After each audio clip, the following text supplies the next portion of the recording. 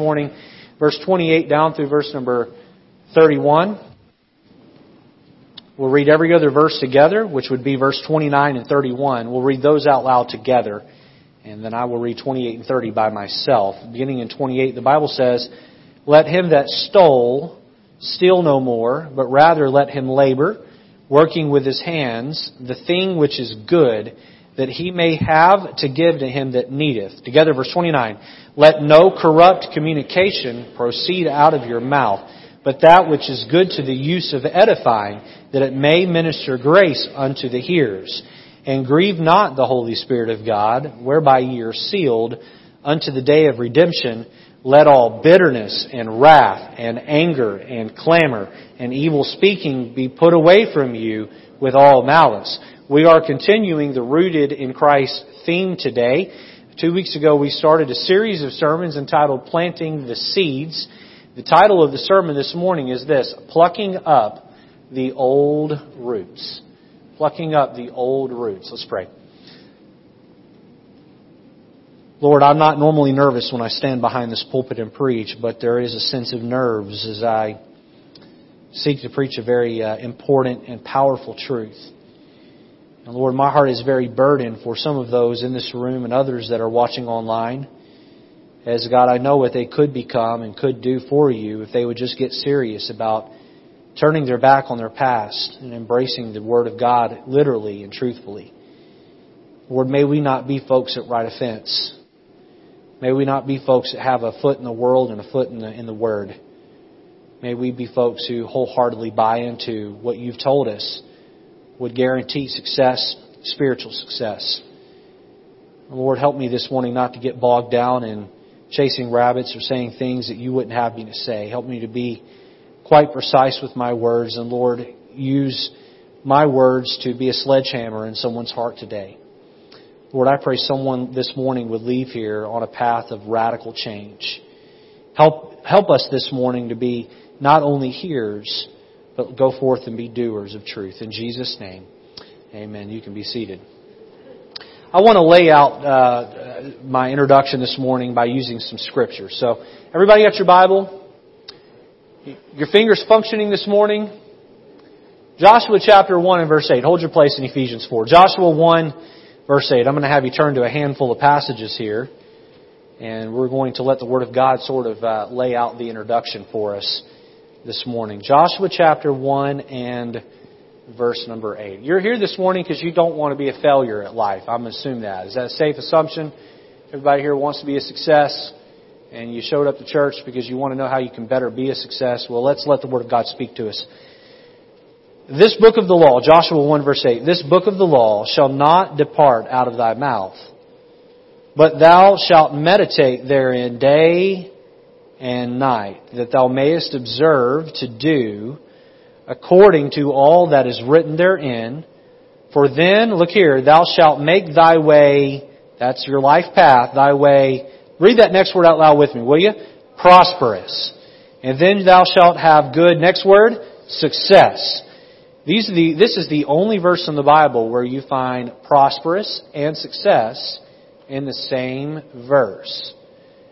Turn over to Psalm chapter 1 and verse number 1. Psalm chapter 1 and verse number 1.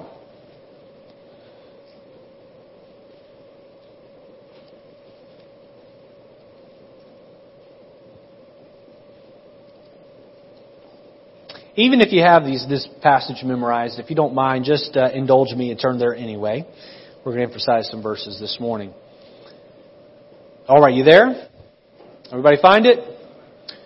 First word, out loud together. Ready? Blessed. Blessed is the man that walketh not in the counsel of the ungodly, nor standeth in the way of sinners, nor sitteth in the seat of the scornful. But his, next word, delight is in the law of the Lord, and in his law doth he meditate day and night. I see a theme here running from Joshua 1:8 to Psalm 1. Verse 3, "And he shall be like a tree planted by the rivers of water," look here, "that bringeth forth his fruit." You know what I call that? I call that prosperity. I call that success. "Bringeth forth his fruit in his season. His leaf is dry, crusty, and falling off." Is that what it says? "His leaf also shall not wither, And whatsoever he doeth shall, next word out loud together, prosper. Matthew chapter 6. Matthew chapter 6, verse 33.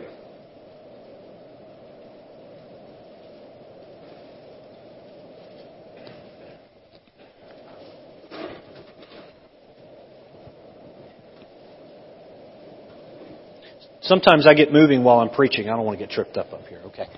Matthew 6, verse 33. Everybody find it? But seek, and this is right out of the mouth of Jesus Himself, seek ye first the kingdom of God. And if you need clarity on that, you go back and read the verses preceding it. Especially if you want clarity on what you can seek in contrast to the kingdom of God. Seek ye first the kingdom of God and His righteousness. If you mark in your Bible, would you underline, or if you have this verse underlined, highlight those three words, circle them if you need to, and His righteousness. Look at the rest of the verse. And all these things shall be added unto you. Again, you can refer back earlier to figure out what that is, but I'll tell you what those things are. Prosperity and success. Prosperity and success. Am I a prosperity preacher? I am not by material standards, but I am by spiritual standards. I believe God wants you to be spiritually prosperous and spiritually successful. And I would propose this morning that if you are spiritually prosperous and successful, then you are prosperous and successful. The purpose of our theme this year, Rooted in Christ, is to help all of us to develop into a prosperous, good success, all these things shall be added unto you type Christian. Christians that successfully and abundantly produce. Successfully and abundantly produce. What do we produce? Well, we produce Holy Spirit fruit. You know what Holy Spirit fruit is? That sounds like a term dripping in religiosity. Let me be real practical here. Holy Spirit fruit is emotional stability. Emotional stability. That's not all over the map. That's not up and down. That's not happy one day and sad the next. Holy Spirit fruit equals emotional stability. Let me ask you a question this morning. How many of you want to be emotionally prosperous and stable? Would you hold up your hand for me? You there? Everybody there? Some of you aren't holding up your hand. Is it because you're sad? All right. What else does please stay engaged with me here this morning. What else does a good success, prosperous, all these things shall be added unto you type Christian produce? Well, he produces or she produces Christian or saint fruit. So Holy Spirit fruit and saint fruit. Now later in the year, we're going to look at what these fruits are supposed to look like in great detail. But what is saint fruit? Saint fruit is a strong influence for the sake of the gospel in the lives of my family, my friends, my coworkers, my neighbors, and even complete strangers that God brings along my path. Now, raise your hand if you don't want boldness. Okay, if you don't want boldness and influence when it comes to the gospel of Christ and spiritual development with others, if you don't want that influence, raise your hand. I don't see a single hand. So you all want that influence, right? You know what that is? That's spiritual fruit. We all want emotional stability, and we all want influence and boldness for the sake of the gospel and encouraging the downtrodden and downhearted. We all want the ability to help somebody along to be the Christian God wants them to be. We all want to raise children. The parents in the room, grandparents in the room, I'll speak to you in a minute. We want to raise children and grandchildren that love the Lord and love His Word and are prosperous spiritually. We want these things, but are we willing to commit all the way there in order for us really to get it? Here's what I'll say. In theory, we want these fruits, but in practice, we don't always show that we actually want them. In theory, we say we want them, but our actions do not back up what we say we want. The question really comes down to how bad do I want these fruits, this success in my life? Many believers will come to church for years and never see real spiritual fruit. They'll come and sit on the pew. They'll get to a place in their Christian life where they plateau. They set up a tent and they say, I don't want to press on the upward way. I'm happy right here. I'm happy right here. My wife's okay with my spirituality, and she's not nagging me anymore because I go and pluck my rear end down on the pew once or twice a week. And so since I don't have to listen to her nag anymore, life is good. I shake the pastor's hand when he goes by me, and I smile real big, and he seems to be okay with me. So life is good. My friend, there is so much more to the Christian life than getting your wife or husband off your back and the pastor off your back. There's so much more to it. God has this great, grand plan for your life, and we plateau out in the Christian life, and we never ever see all of the wonderful things that God has planned for us. Now, we began this year with a series of sermons out of Luke 8, where we looked at the thought of preparing the soil of the heart. Recently, we began a new series of sermons entitled Planting the Seeds, and we looked at 4 types of seeds out of John 12 that we ought to put into the soil of our heart. We looked at the seed of the Scriptures. We looked at the seed of self-abandonment or Holy Spirit improvement. We looked at the seed of servitude, and we looked at the seed of suffering. I'm not going to re-preach that sermon this morning, but let me ask you a question if I could. What happens when these seeds begin to take root in your heart, but run into a contradictory root system that's been there for years? You throw the seeds of the Scripture in your heart, and they begin to shoot down roots in the soil of your heart. But then they run into another root system that is ideologically completely opposed to what that verse says. You know what's going to win out? The old root system. The old root system. And we go and we try, and we never see real change because we're not willing to deal with the old roots of sin that we have left in the soil of our heart. You cannot produce, there goes my water, you cannot produce for the Savior.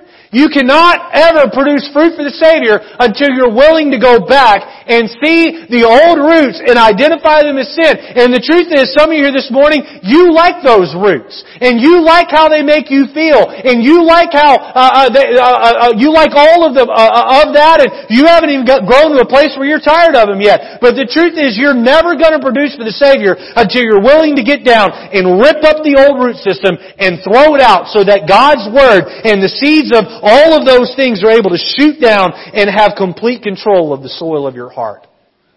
Here's what I'm getting at. You cannot be rooted in Christ if there are sinful root systems that are trying to coexist with spiritual, godly root systems. Once we get saved, we must begin to uproot the old way of thinking. We must begin to allow Christ to transform our minds so that the soil of our hearts can be rooted in Christ and in Christ alone. Christ does not want us to section off our heart with a wall and say, this part of the soil of my heart is for the world, and this part of the section of my heart is for the Word. He wants the barrier to be broken down, and He wants the whole entire field. He wants all of it. He doesn't want you to laugh at a dirty joke at work on Sunday, or rather on Friday, and shake your head in agreement with the preacher on Sunday. He doesn't want you to be entertained by filth on the TV or in the movie theater on Monday and then show up to church and say, you know what, God's Word is good and I love God's Word and boy, God's beginning to do things in my life. God says, no, I want the whole thing. So by way of introduction this morning, let me just say I may or may not get specific with old root systems. I will get specific in a minute, but I may not name the root system that's in your heart. But let God point out where that is. And let Him show you what needs to change. By plucking up the old roots, you know what we do? We free up our heart soil for the seeds of the Scripture to spawn and grow into a healthy root system that will produce much for the Savior. Now, there are 2 groups of people here this morning. There are those that love their old roots and they don't want to get rid of them. I hope this morning throughout the message you'll be able to see maybe why you should. I hope I'll be able to convince you to start moving in that way. There are others of you here this morning that you're dealing with some old roots, and the Lord has been dealing with you on that, but you haven't really put in the work to eliminate it. I hope this morning that you will take that step to say, there are some life habits that need to drastically change so that God can do great things in me. Without further ado, let's jump into the outline this morning and look at 3 main thoughts about this topic of plucking up the old roots. Number one, let's look at this thought, the development of sin roots. The development of sin roots. Go back with me to Ephesians 4:28. In just a moment, we're going to look at some of these here. But let me lay, if you've got some blanks there on the back of your bulletin to fill out, let me lay this out for you, okay? A heart seed, speaking of sin, a heart seed is an ideology. We looked at that a couple of weeks ago. The ideology of servitude, as opposed to the ideology of being a king. At home, are you the king of your castle, queen of your castle? Or are you going home to wash feet and serve? I don't mean literally wash feet, figuratively wash feet. Are you going home to serve or be served?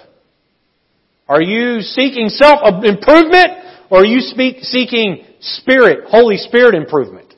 Are you yielding to Him so He can change you? Or are you busy trying to change yourself through the power of your flesh? Are you busy trying to read self-help books and listen to preaching that is about the Bible? And there's nothing wrong with that inherently by itself, unless those things outweigh your time in the Word of God. You know, I learned a long time ago I can read books about the Bible, and I do that some, but it got to a place where I was reading more books about the Bible than I was reading the Bible. That's a problem. God's Word needs to speak to me directly. Ideologies. Now, there are good ideologies and there are hurtful, sinful ideologies. What happens is these ideologies come in through way of commercials on TV. They come in through ways of humor that slipped into a TV comedy, or through a political ideology that's against the Bible. It will come in through a news channel. There are, and by the way, most of what you find on cable news, you need to shut off and quit watching. I don't care which side it leans, because all of it is poisonous to you. And you know what? Find a more neutral news source, because most of what's on cable news is filth. I mean that. And most of that includes Fox News as well. Okay? And Fox News, CNN, MSNBC, most all of it is meant to get you to hate the other side. You need to turn that off. And you need to get your news from a more neutral news source. Okay, that's my rabbit. I'm done chasing rabbits. I'm back on track. Glory, hallelujah. Okay. But an ideology, whether that comes in through movies, through Netflix, through friends, through music. By the way, I'm going to, in the near future, preach a sermon on music. Music is one of Satan's main avenues of throwing sinful ideologies into our hearts. You got to be very careful about what you listen to music-wise. I addressed this last Sunday evening with the sermon, Does God Care What I Wear? I would encourage you to go back and listen to last week's sermon online. But does God care what I wear? Clothing is a way Satan gets us to identify with him. You be careful how you dress. You be careful what you put on. What are these things? They're heart ideologies. They're seeds that go into our heart. So a heart seed ideology that leads to a heart system, a root system. That's mentality or mindset. Now I've got this way of thinking, this way of operating. You ever sat down with someone who just had an opposite worldview of you and tried to talk to them and felt like we've got no common ground? You ever been there? Maybe you're here today and you're a Democrat and you've tried to talk to a Republican about politics. Or you're a Republican and you try to talk to a Democrat about politics. You know what you find? There's just no common ground. You know why? The mindsets and mentalities come from two opposite directions. And you just can't see eye to eye on much of anything. You ever try to have a religious discussion with someone who is a Jehovah's Witness or a Mormon or a Catholic or a Muslim? You know what you find? Their root system is different than your root system. Sometimes I stand up here and I'll say that certain things are sin, but for some of you, they have such a grip in your heart that if they were to be taken away, you would lose your identity. Because it's a root system that's in your life, and it's wrong. So a heart seed, and again, we're talking about the development of sinful roots here. A heart seed or an ideology leads to a heart system or a mindset, which leads to a lifestyle or life habits. Now, let's scripturally see how this plays out. Verse 28, Ephesians 4. Let him that stole steal no more. Somewhere along the way, the ideology of taking something that did not belong to him, that was thrown into the soil of a heart. And then there was the dwelling on that while that root system grew and developed. And then one day he took something out of the store that didn't belong to him. And then it became a lifestyle of being a kleptomaniac. A heart seed turned into a heart system, root system, that turned into a lifestyle. You see that? Look at verse 29. Let no corrupt communication proceed out of your mouth.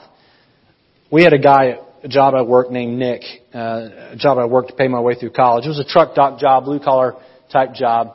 And I remember we had some downtime. We were waiting on a new truck to come in to unload, and we had swept the dock, cleaned the dock, and the supervisor was good with it. There was really nothing else for us to do. So we're sitting in a circle on our forklifts, and we're talking to each other. It was all of us were preacher boys going to Bible college. A bunch of us had been employed. We'd carpool up together. There's 3 or 4 of us there working, and Nick was a Chicago local, and Nick was employed there, and Nick had a filthy mouth. Every other word was began with the 5th letter of the alphabet. All right, that's as far as I'll take it. Every other word out of his mouth began with the 5th letter of the alphabet. And if you work a secular job, you know people like this probably. Okay, every other word that came out of his mouth was the 5th letter of the alphabet. And he pulls up and he's telling us some story, and it's every other word's a curse word. And after about 5 minutes of it, I looked at him and I said, Nick, we're all preachers. Your language is not impressing us.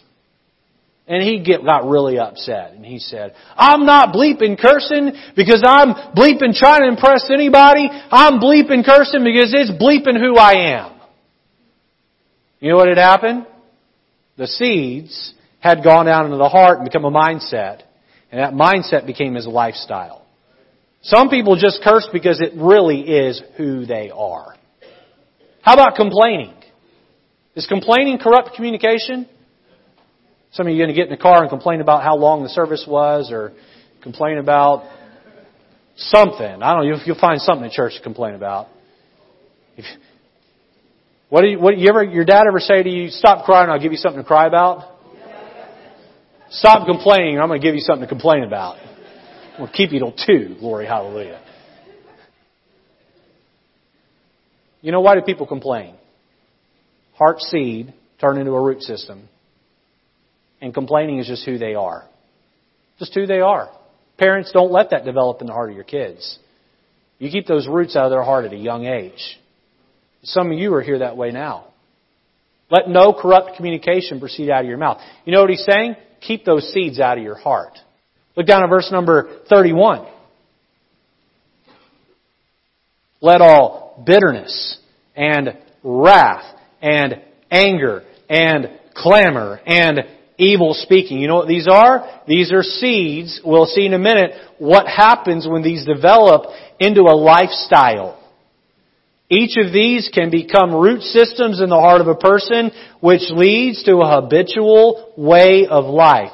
Before we can pluck up the old roots, we must first be honest with ourselves and identify the roots that are embedded in the soil of our heart. I want everybody to take just a moment, bow your head and close your eyes. The sermon's not over. Don't get your hopes up. The sermon's not over. Bow your head and close your eyes. I want you to take a moment and ask God to identify any sinful root systems that are in your heart.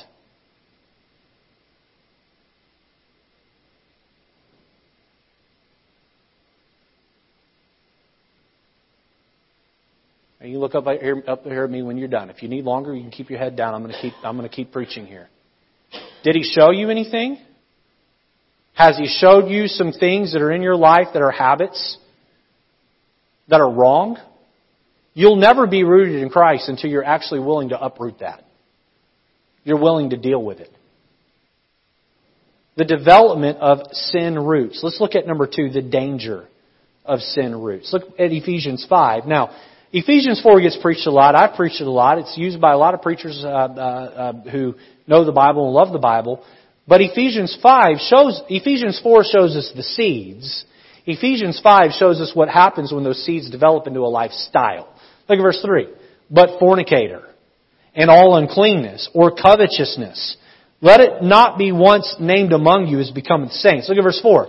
Neither filthiness, nor foolish talking. The seeds of corrupt communication have now turned into the fruit of foolish talking. The seeds of bitterness and anger and wrath have now turned into the fruits of fornication and uncleanness and covetousness. Look back at verse number 3 there. As becometh saints, or covetousness, let it not be once named among you, as becometh saints. Neither filthiness, nor foolish talking, nor jesting, which are not convenient, but rather giving of thanks in place of those root system. Let's put the root system in of giving thanks. For this ye know that no whoremonger, nor unclean person, nor covetous man, who is an idolater, have any inheritance in the kingdom of God, kingdom of Christ and of God. By the way, verse 5 is not saying that if you are these things, you don't enter the kingdom of heaven. What it's saying is if you are these things when you get to heaven because they have not been taken off your eternal record, you're going to go to hell. If you're a Christian, these things ought not be named among you. Why would they continue to be named among us? Because they were there before we got saved and we did not deal with them after we got saved.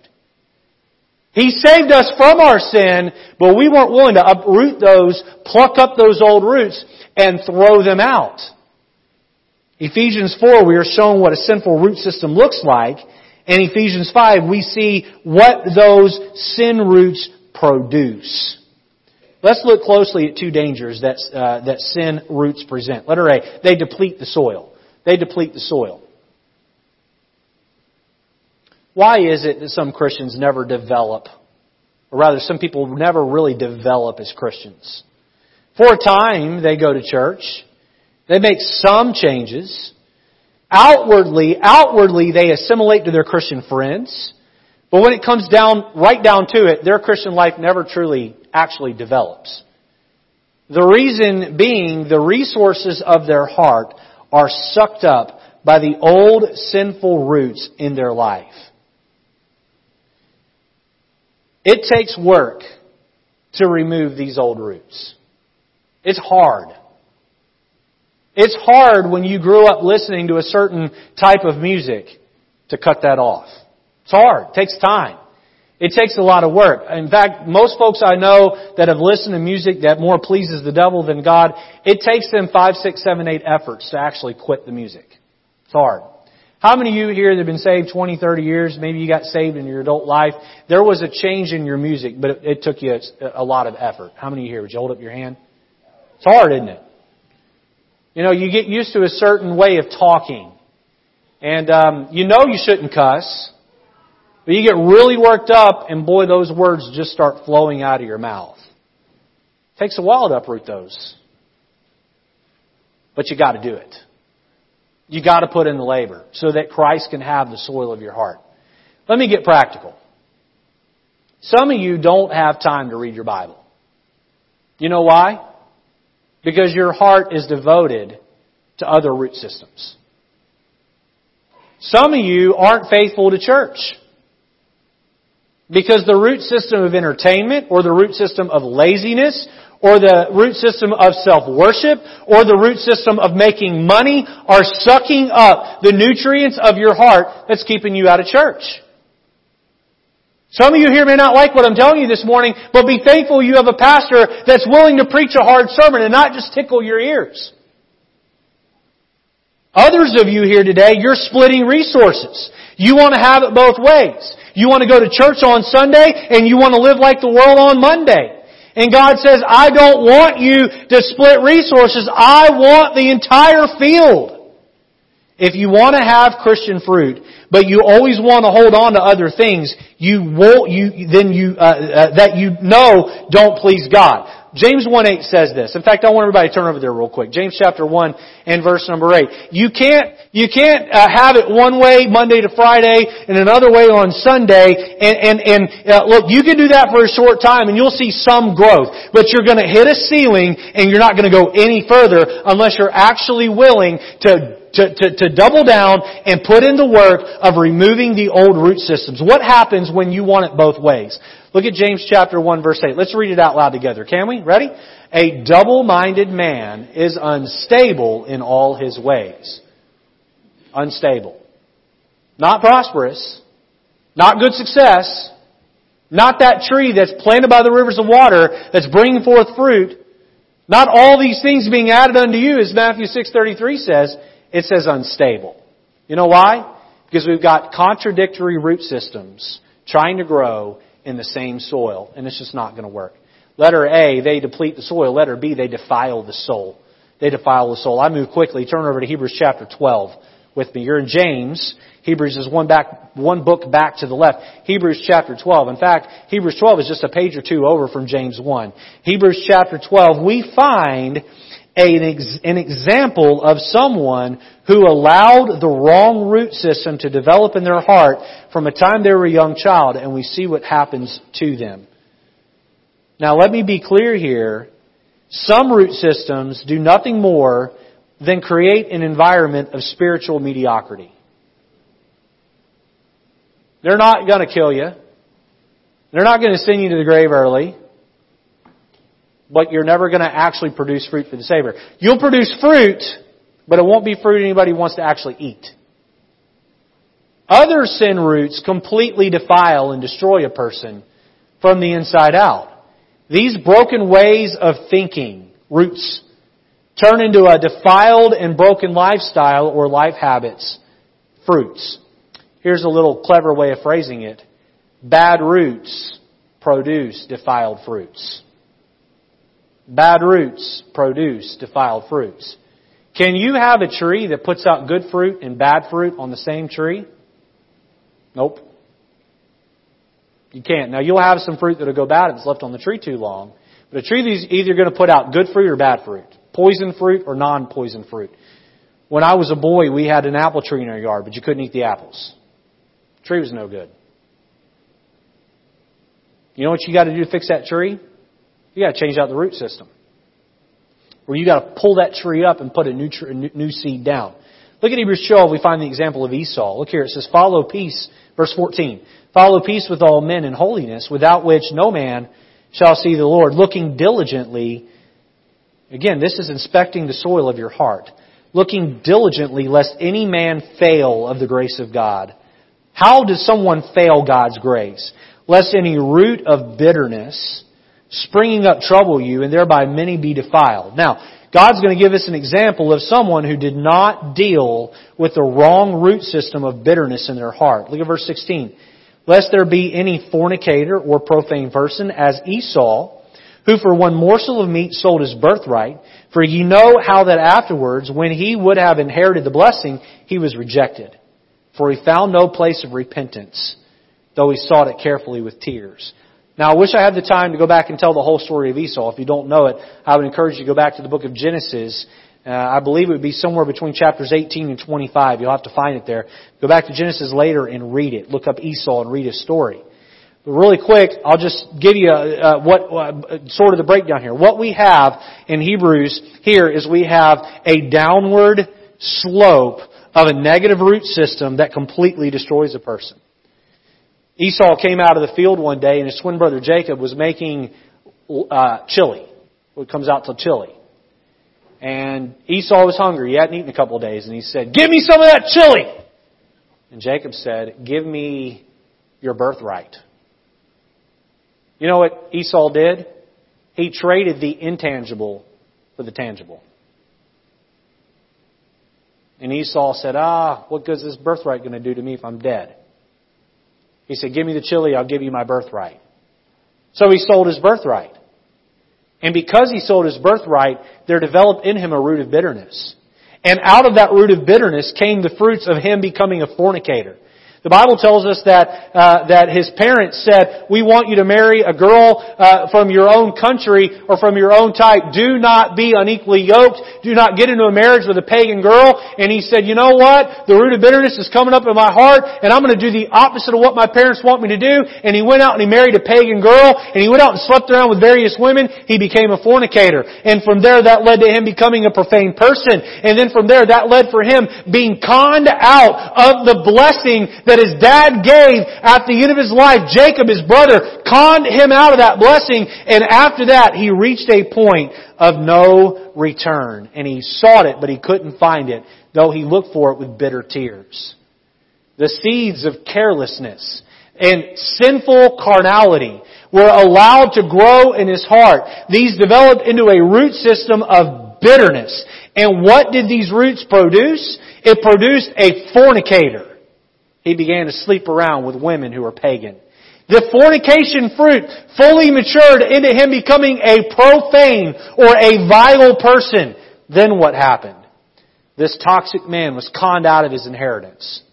He was forced to look himself in the proverbial mirror and see how vile he had become. He was forced to live with irreversible consequences for his bitter heart.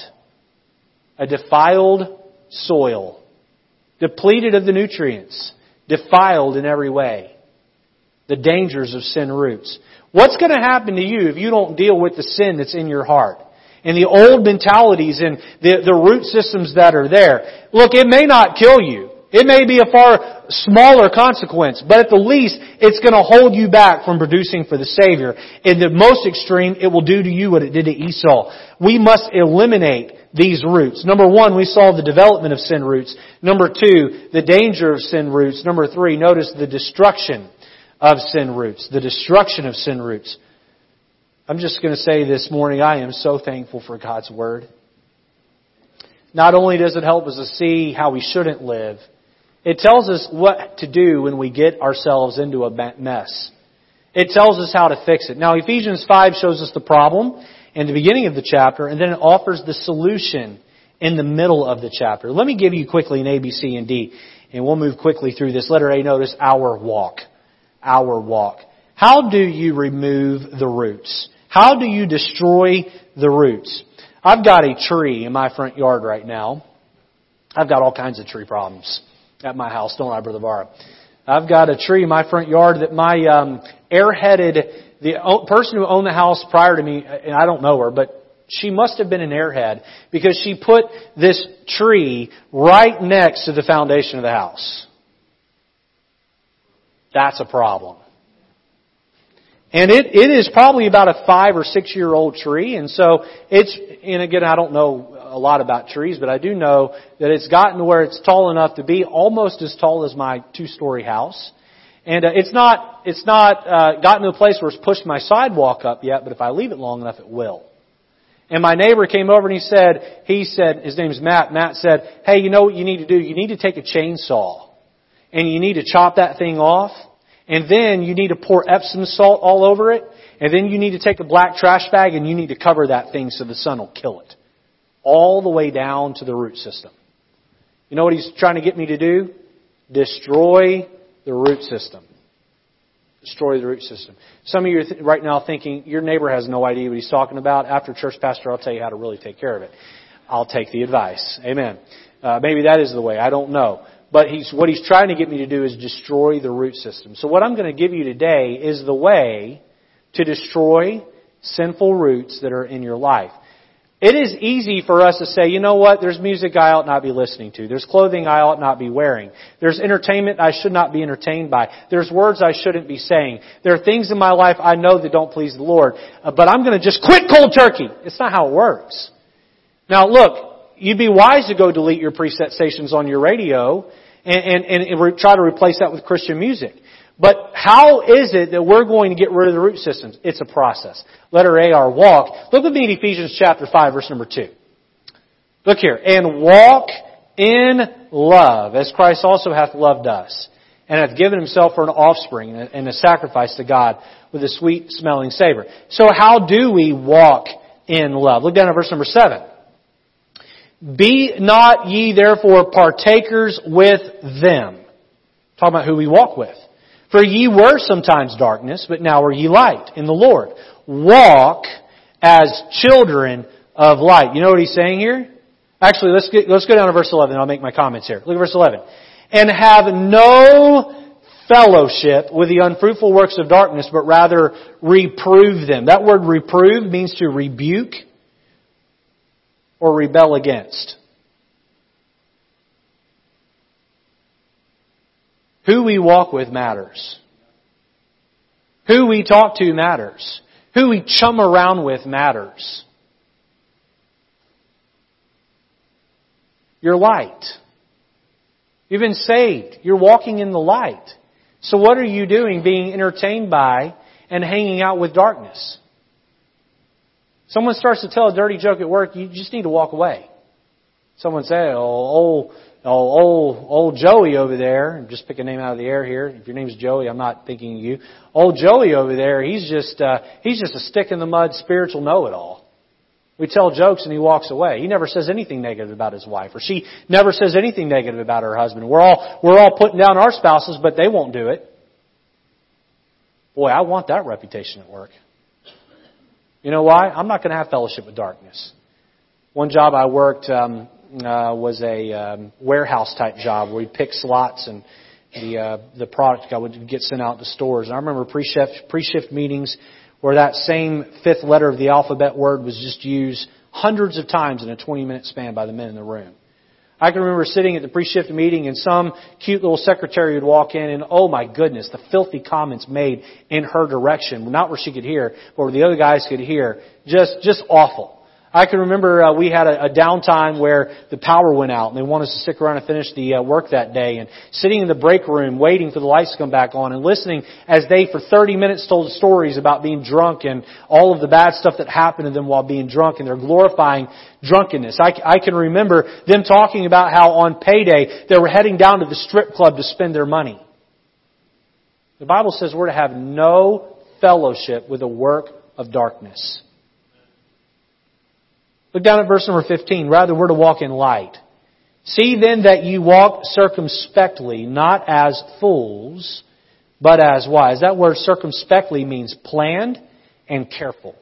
That we're planning out our steps. Look at verse 18. And be not drunk with wine, wherein is excess, but rather be filled with or walk in the Spirit. Our walk. Does your walk today encourage the root system in your heart? Or is it drying up those roots so that they can be dead and fall away? Letter B, our words. Our words. I'll be quick here. Look at verse 6. Let no man deceive you with vain words, for because of these things cometh the wrath of God upon the children of disobedience. What's it saying here?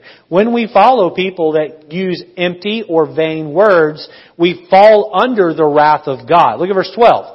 Ephesians 5:12. For it is a shame even to speak of those things which are done of them in secret. You know what God's saying here? You want the wrong root systems to be destroyed? Then you better watch your words carefully. I was working at Burger King as a teenager. And again, the language coming out of those teenagers' mouth was unsavory and sinful. And I remember I was closing one night and I was washing the broiler that cook all the Whoppers and hamburger patties. And somebody said something and I commented back and I came right up to the edge of a curse word and I stopped right before it came out of my mouth. And the Holy Spirit of God punched me in the chest and said, what were you doing even thinking that word? Boy, it came right to the tip. In fact, I might have even gotten the first syllable out. And God said, that's not the way a Christian talks. You know what I had to realize is that because I had been exposed to so much foul language, it had become part of the way I was thinking. The seeds had developed into a root system and were getting ready to begin to produce those fruits of foul language in my life. And God was saying, you need to deal with that root system right now. Our words. Letter C, our work. Look at verse 10, Ephesians 5:10. Proving what is acceptable unto the Lord. That word prove means to put to the test. You know what would be a good idea for you to do today? Go home and look at what you watch on TV and ask yourself this question. Is that acceptable to the Lord? If it isn't, I'm going to turn it off. This outfit that I'm going to go put on when I get out of church. This outfit I'm going to wear every day. The clothing in my closet or in my drawers. Is this acceptable to the Lord? I'm going to put it to the test. Lord, does this please you? Is this clothes that you would wear, that I would wear if you were going to physically stay in my house next week? Then if not, I'm going to do the work to get rid of it. This music that comes through my earbuds, my AirPods, my phone, my radio, whatever source you're getting it from, maybe you've even purchased it. Does that please the Lord? I'm going to put it to the test, and if not, then I'm going to do my best to have God help me get rid of it. Look at verse number 16, and we see another verse about our work here. Redeeming the time, because the days are evil. You know what redeeming the time means? It means checking the clock. Hey, Jesus is coming back, and He's coming back soon, and we need to make sure that we're redeeming the time. We're using every minute we can to live for the Lord, and where God brings things into our life that aren't right, that aren't approvable to what is acceptable to Him, we're going to get rid of it because we have fruit to bear for the Master, and we've got to get busy doing that. Our work. Letter D, notice God's wisdom. God's wisdom. There are going to be times where you just don't know whether something is acceptable to the Lord or not. There's going to be times along the path where something is just not real clear. Do we rely on our own wisdom? Well, I've listened to that my whole life. I've worn that my whole life. I've gone there my whole life. I've done that my whole life. I've ingested this my whole life, so it can't be that bad. Well, we can't rely on our wisdom. We've got to rely on God's wisdom. Look at verse 11 again. And have no fellowship with the unfruitful works of darkness, but rather reprove them. Reprove them. That means you've got to cut them away. You've got to deal with those. How do you do that? You allow God to help you to know how to do that. Look at verse 13. But all things that are reproved, how do we reprove? Are made manifest by the light. Look at the last 5 words of verse 14. Christ shall give thee light. You know what? If I'm working in an orchard in the dark, and I want to know if fruit is good or bad, I'll pull out a flashlight and I'll shine it on that fruit. And I'll get an idea if that's good fruit or bad fruit. We live in a world of darkness. We need light to know whether the fruit in our life that's there is coming from a good root system or a poor root system. How do we know that? Christ shall give thee light. You're saved into the light of Christ, and that same light will show you if those things, habits in your life are right or wrong. Look down at verse 17. Wherefore be ye not unwise, that's our natural state, but understanding what the will of the Lord is. I'll finish the sermon with this, and I'm done. Until you become 100% convinced that living life God's way is the only way to do it, and that God has your best interest at heart, you're not going to make a single change. You're not. When you believe that God's Word was written and God's will for your life is to have a joyous and happy marriage, to raise children that love God, to be an employee or employer that is approved, that God approves your work and what you do, that every aspect of your life is going to be joyous and spiritually prosperous and a good success. When you become convinced in your heart that you'll do that God will do that for you, then you'll be willing to deal with the old root system. But I'm going to tell you right now, it takes work. It takes work. It takes work to yield to God's Spirit, where God says, you know what, that substance that you've been taking into your body, that doesn't please me, it's got to go. Yes, Lord. Help me to remove this. Those words have been fumbling out of your mouth, they don't please me. That complaining spirit, that taking God's name in vain, that corrupt communication, it's got to go. Yes, Lord. Yes, Lord. Help me to dig up those roots. Those shows I've been watching on TV, or rather, sometimes it's not that what we're watching is wrong, it's how much we're watching is wrong. And God says it's time to cut that back. Cut it down. If God's dealing with the root system in your heart today, why don't you get serious with God about plucking that out of your life? So that the seeds of Scripture can go down deep in your heart and you can be rooted in Christ. Every head bowed, every eye closed. The sermon this morning was not preached to the lost. But if you're here today and you haven't put your faith and trust in Jesus Christ to save you, you can't be rooted in Christ until you become a child of Christ. Don't delay.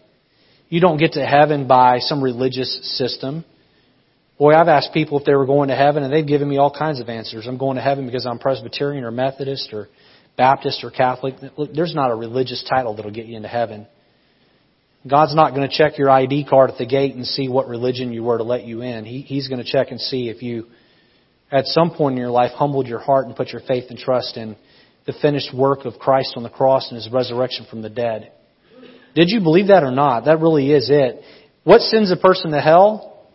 Really only one sin, and that's the sin of unbelief, not believing in Jesus and Christ alone. If you've not done that today, please don't leave this room until you've talked to me or someone on our church staff or one of our deacons or a woman in our church who is a godly woman who can show you from His Word how to put your faith and trust in Christ to save you. Here, I want to ask a question this morning, and I want to be very forward with you today, and I hope that you'll participate in this. How many here to say, Pastor, there is some root system in my life God has pointed out to me, and He's made it very clear to me today, it's got to go. Pastor, here's my hand. Pray for me. It's got to go. There's things in my life that's not right, holding me back. It's got to go. Now, those of you that raise your hand, you serious about it? Are you really going to let God help you to get that out of your heart so that you can produce fruit for the Savior? I hope that today you'll drop to your knees in a spirit of humility, whether it's here at the altar or there in your pew. You get down on your knees. Show that humility. And you'll ask God to help you to identify it and uproot it. And you'll stay the course until those root systems are gone and God can have your heart. Let's stand together. Lord, would you help us this morning to be people with hearts that are pure and holy. Lord, may we be humble. May we put in the work so that we can produce and be rooted in Christ. In Jesus' name, amen.